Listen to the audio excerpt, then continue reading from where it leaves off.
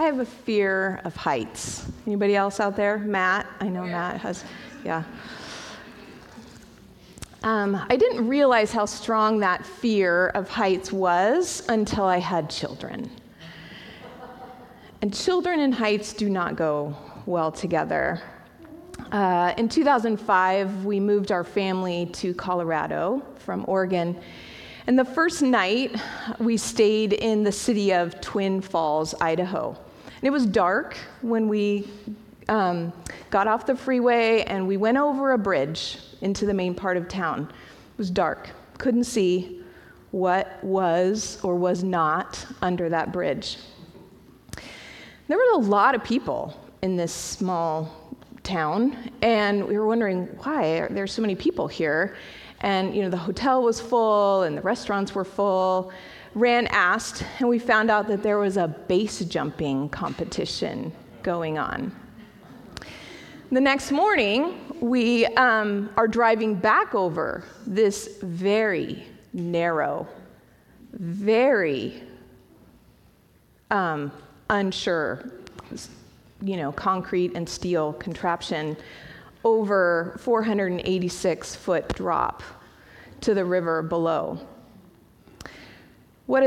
As I'm crossing the bridge, I am keeping my eyes straight ahead to the solid ground ahead of me. I am gripping my seat, right? And I am trying to breathe. What are Ran and my daughters doing? Oohing and awing over the beautiful cliff walls that they can see. And then Ran sees people jumping off the cliff. What does he do? As soon as we cross the bridge, he whips the car to the side, and my daughters, 8, 5, and 4, go running toward the edge of that cliff. Life is uncertain. I can't control everything, right? As much as I try to plan ahead and think about all the possible situations, I can't. That doesn't mean I don't keep trying. Now, base jumping or seeing your daughters parachute off a cliff might be your best day ever. But life has other kinds of cliffs, right? Those uncertain things that we can't avoid, even though we might try. Job loss comes, cancer, heart attack, divorce. Parenting in itself is full of uncertainties. Now, speaking of uncertainties, I'm even someone who I like to know what's going on. And when I'm reading a book, sorry to say, I'm one of those people who often looks at the back of the book. I want to know if my favorite character is going to survive this terrible thing, that's happening in the book. But that's not real life. We don't get to see what's on the next page or what's over the edge of the cliff. Now today, just so you know, our story in the life of Jacob is going to end in a cliffhanger. And so, if you're one of those people like me who is tempted to look at the end of the book, the end of the story, what I want you to do is I want you to go to Genesis 32 and find verse 22 and literally put your hand over top of it. And definitely do not turn the page. Because again, life is full of uncertainties. We don't know what the future is going to bring.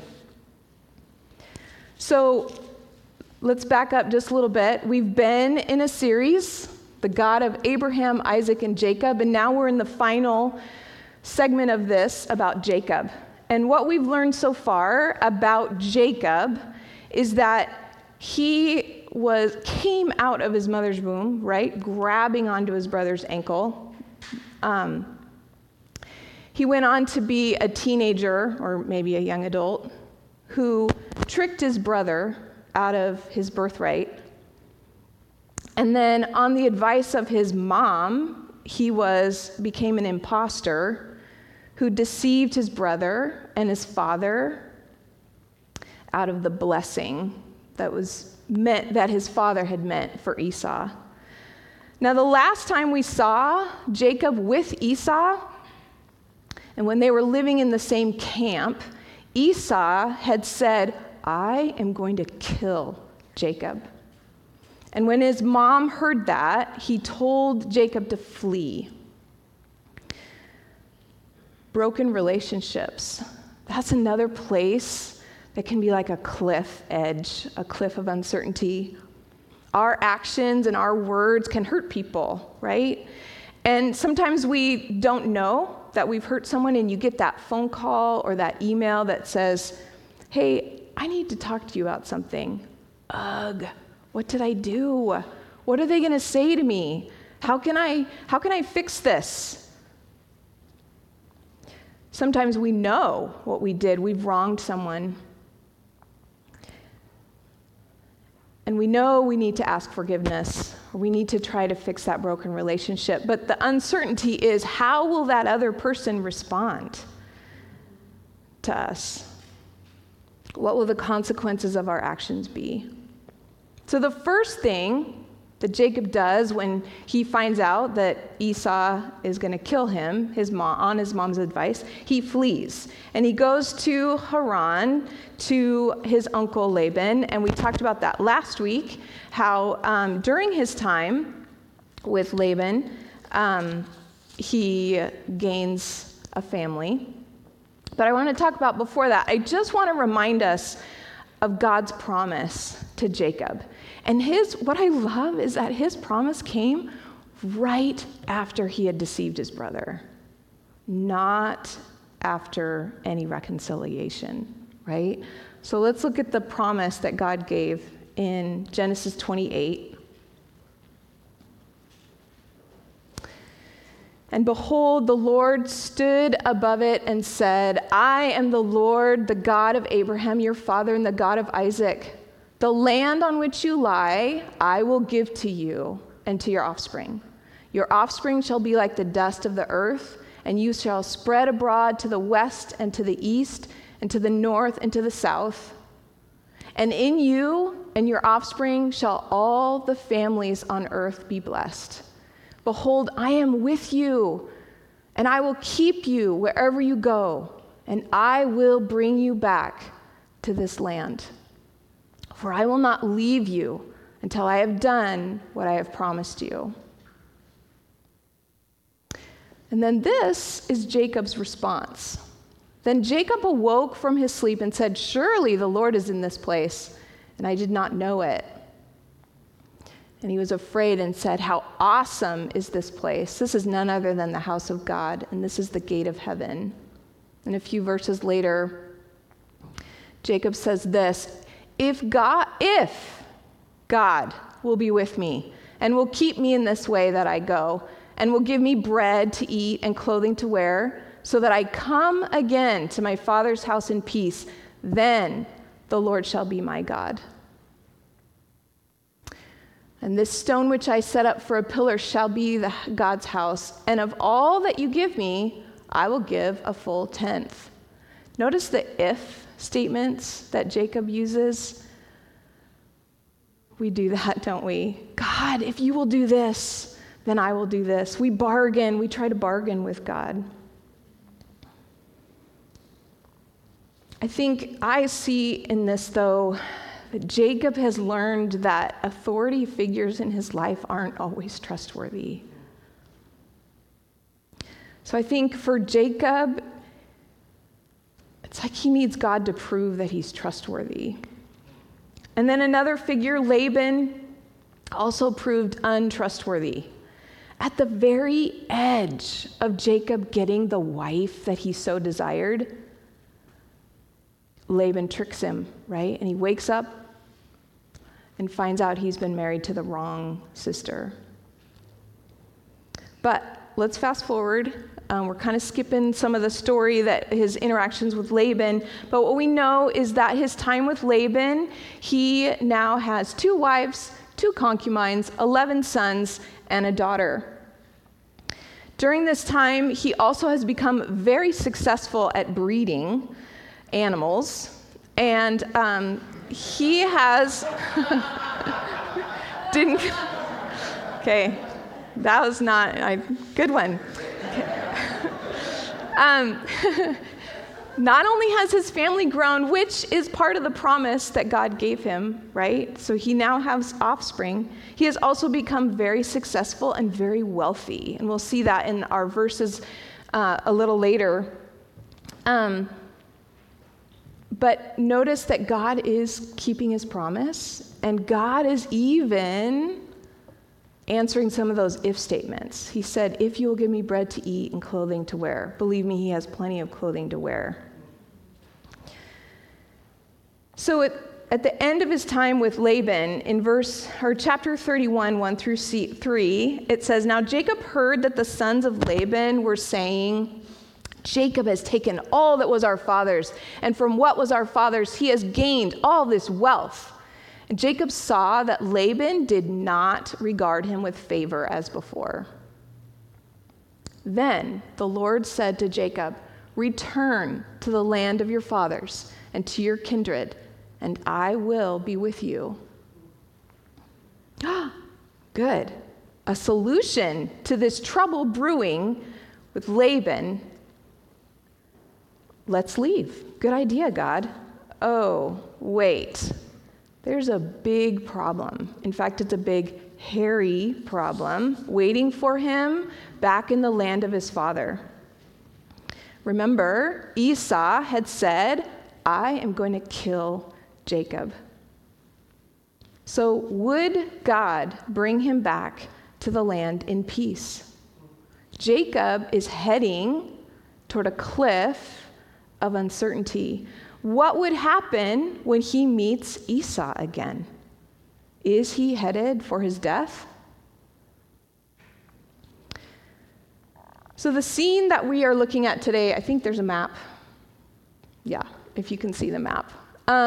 He's been living with Laban way up here in Haran, which is actually where Abraham was when God said, leave and go to a land that I will give you. So he has gone backwards, but now the scene of our story is that now he has traveled all the way down. He's on the very edge of going into the promised land. I think there's one more map that kind of, so again, this is Jordan River. This is where Isaac and Esau are living, the land that God had promised to bring Jacob back to. And this is where Jacob is right now at this river. Jabbok, I'm not good with pronouncing names. But let's read what I'm calling Act 1 of Jacob on the edge of meeting Esau again. Genesis 32, 1 through 2 says, Jacob sent messengers before him to Esau. Wait a second. Whoops, go back. Did we not get the other verses? Go back one slide. Oh, sorry. I forgot I put it on the same slide. Jacob went on his way, and the angels of God met him. And when Jacob saw them, he said, this is God's camp. So he called the name of that place Mahanaim. God's camp. This word for camp is a military encampment. This is God's angel army encamped right there. And God lets Jacob see this angel army. What does Jacob do? He says, oh, God's camp. And he names it Mahanaim, which means two camps. It's like he's saying, oh, there's God's camp. Here's my camp.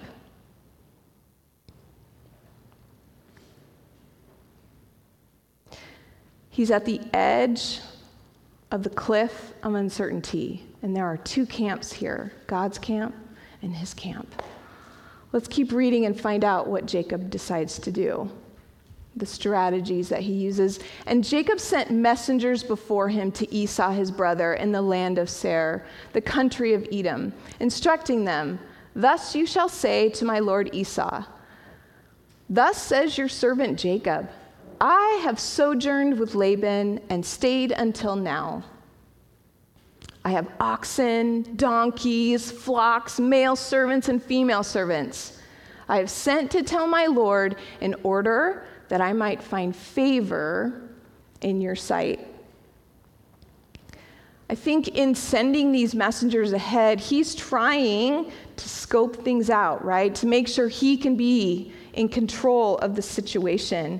I think he's also trying to soften the blow, right? Make sure Esau knows that he's got wealth. Okay? It's not just Jacob coming back here. He's boasting about that wealth.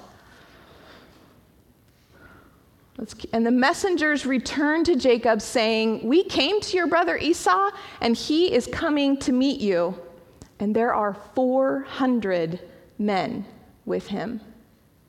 Oh, enter your favorite word. Then Jacob was greatly afraid and distressed. So what does he do? He divided the people who were with him and the flocks and the herds and camels into 2 camps.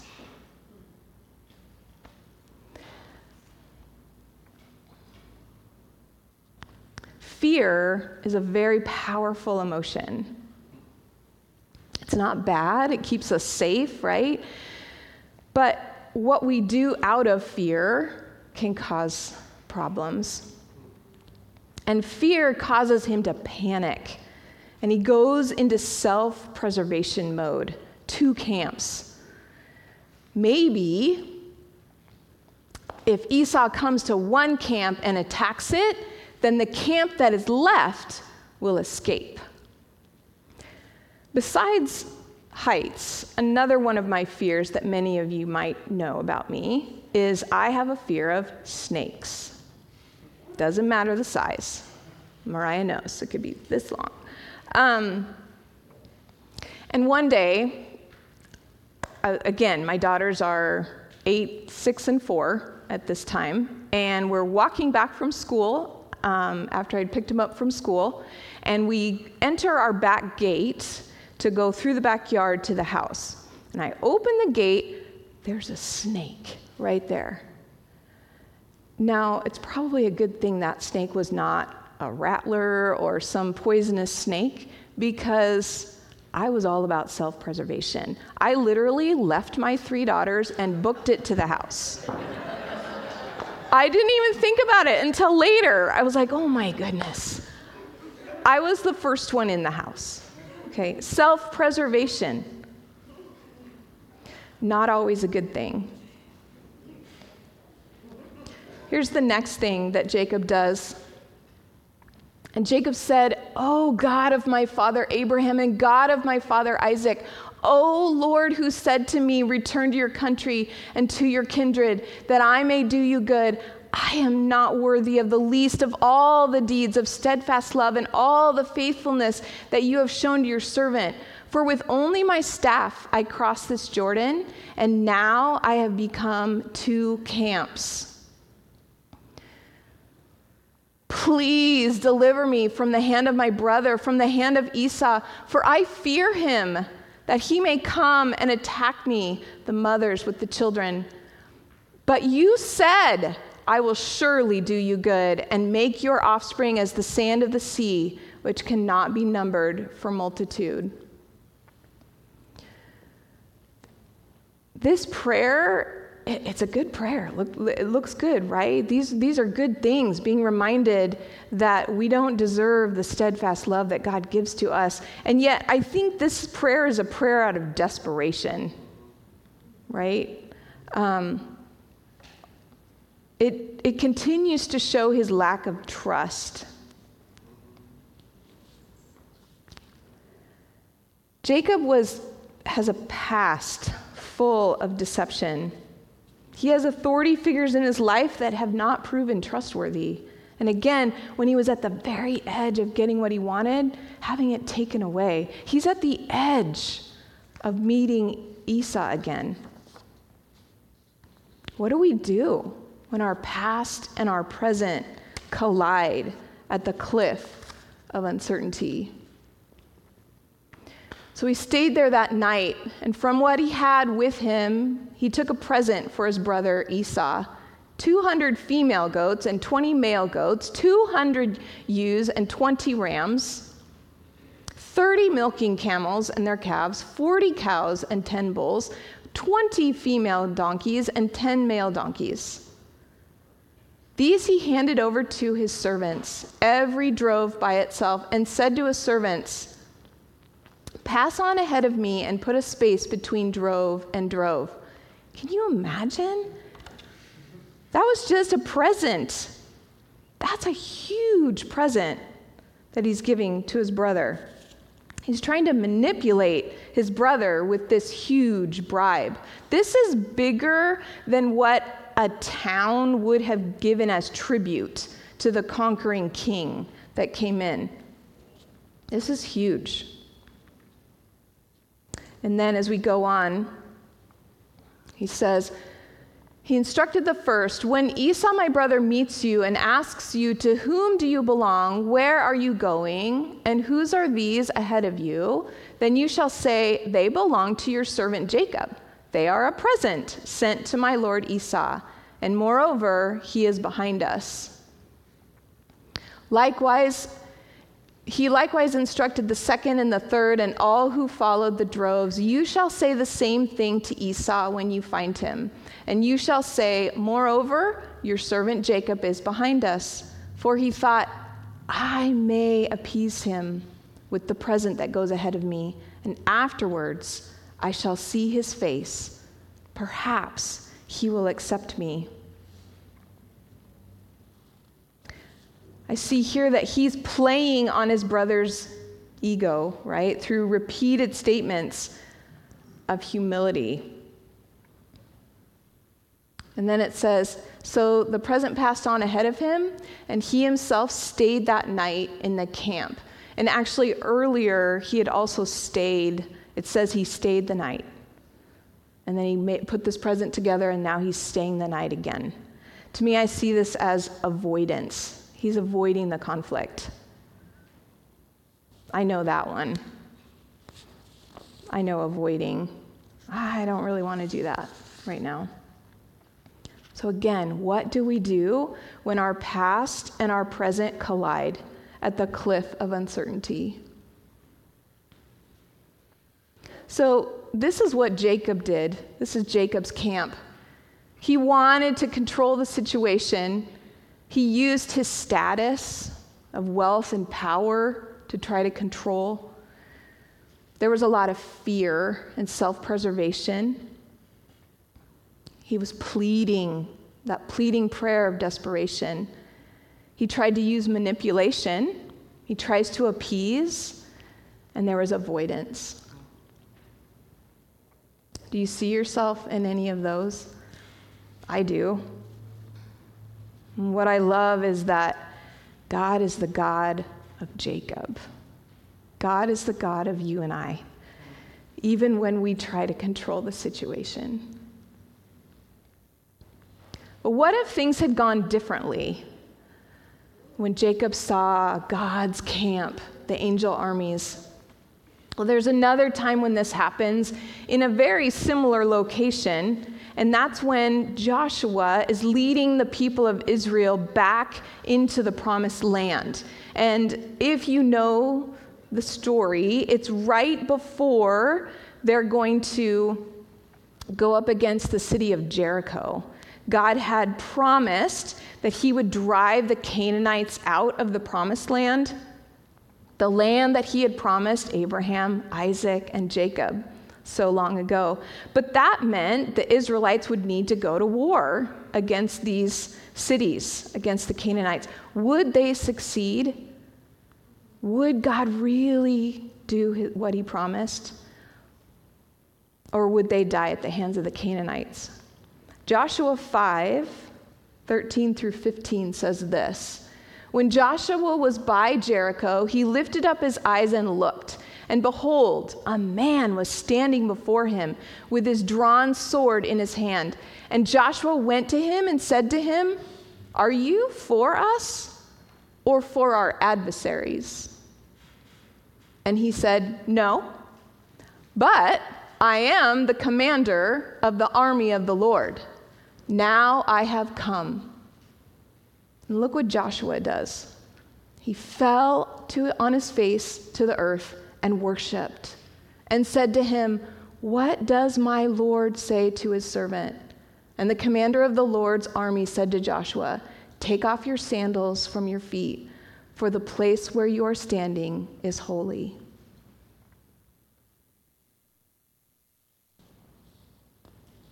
And Joshua did.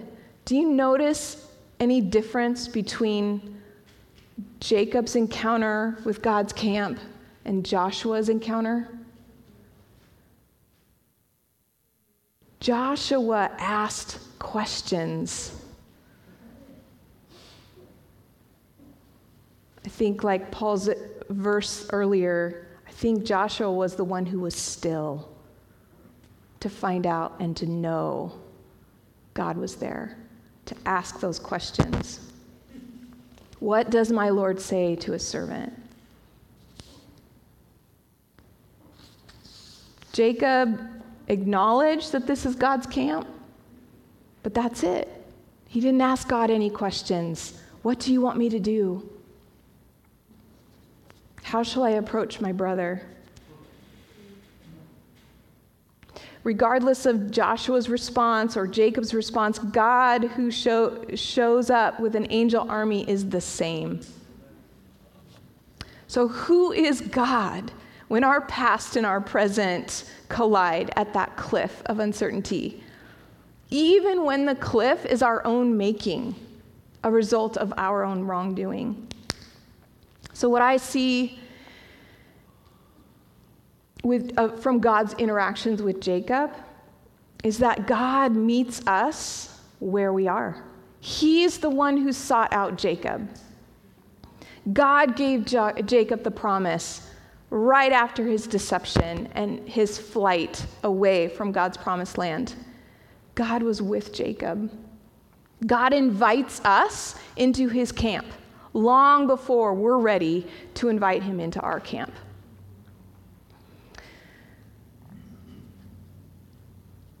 And God gives to us freely. There's no manipulation involved on God's side. One of my favorite passages, Ephesians 2, 4 through 9, says this.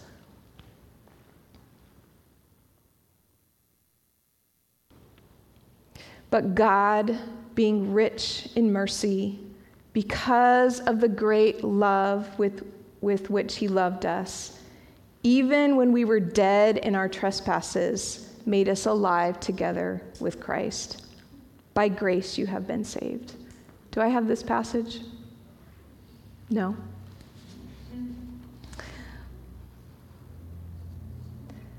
By grace you have been saved, and raised us up with him and seated us with him in the heavenly places in Christ Jesus, so that in the coming ages he might show the immeasurable riches of his grace in kindness toward us in Christ Jesus.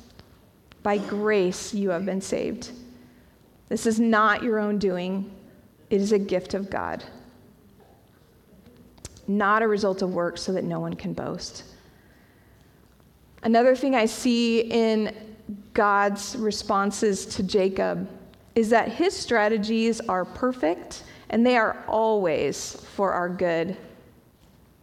Romans 8, 28 through 29 says this, and we know that those who love God, all things work together for good, for those who are called according to his purpose. For those whom he foreknew, he also predestined to be conformed to the image of his Son, in order that he might be the firstborn among many believers.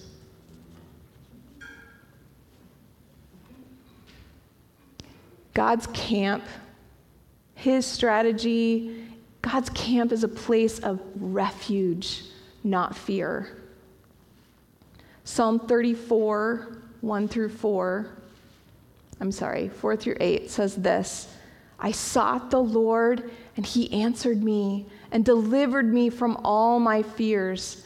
Those who look to him are radiant, and their faces shall never be ashamed. This poor man cried, and the Lord heard him and saved him out of all his troubles. The angel of the Lord encamps around those who fear him and delivers them.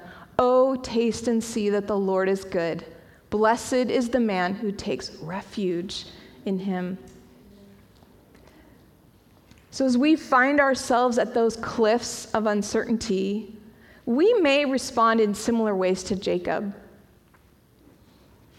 We may try to control the situation and use our status, our power. We may live out of fear and self-preservation. We may cry desperate prayers of desperation. That's okay.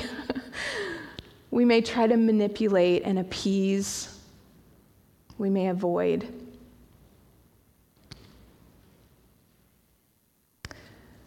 You're going to have to come back next week to find out what happens to Jacob. But the truth that I want to leave us with is that when we face uncertain future, a future that causes us to respond these ways, God's camp surrounds us. God waits for us, and he waits with us. Jesus gave this story to show us what the Father is like.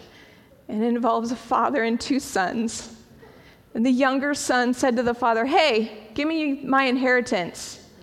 And the father graciously gives him his inheritance. And the son goes and he spends it, and he finds himself in sin and brokenness, right? And he thinks, "Oh man, what am I doing? The servants back at my dad's place have it better than I do.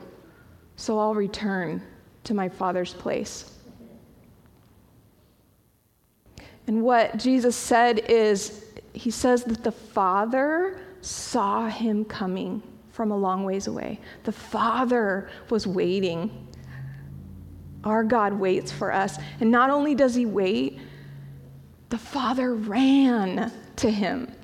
That's our God. He's the God who is running towards us, right?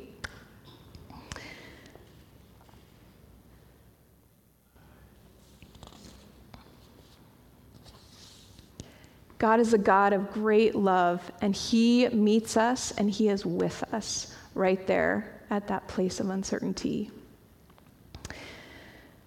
I'm going to pray for us, and then Parfait and Matt are going to come back up and lead us, and then Callie's going to come and lead us to the table of communion to remind us that Jesus paid the price for us so that we could live in communion with him. Father God, thank you that your promises do not include ifs, that you are running towards us, that your camp surrounds us. And so, God, I pray that as we move toward those cliffs of uncertainty, that we would be reminded that you invited us into your camp first, that you wait with us and wait for us. In Jesus' name, amen.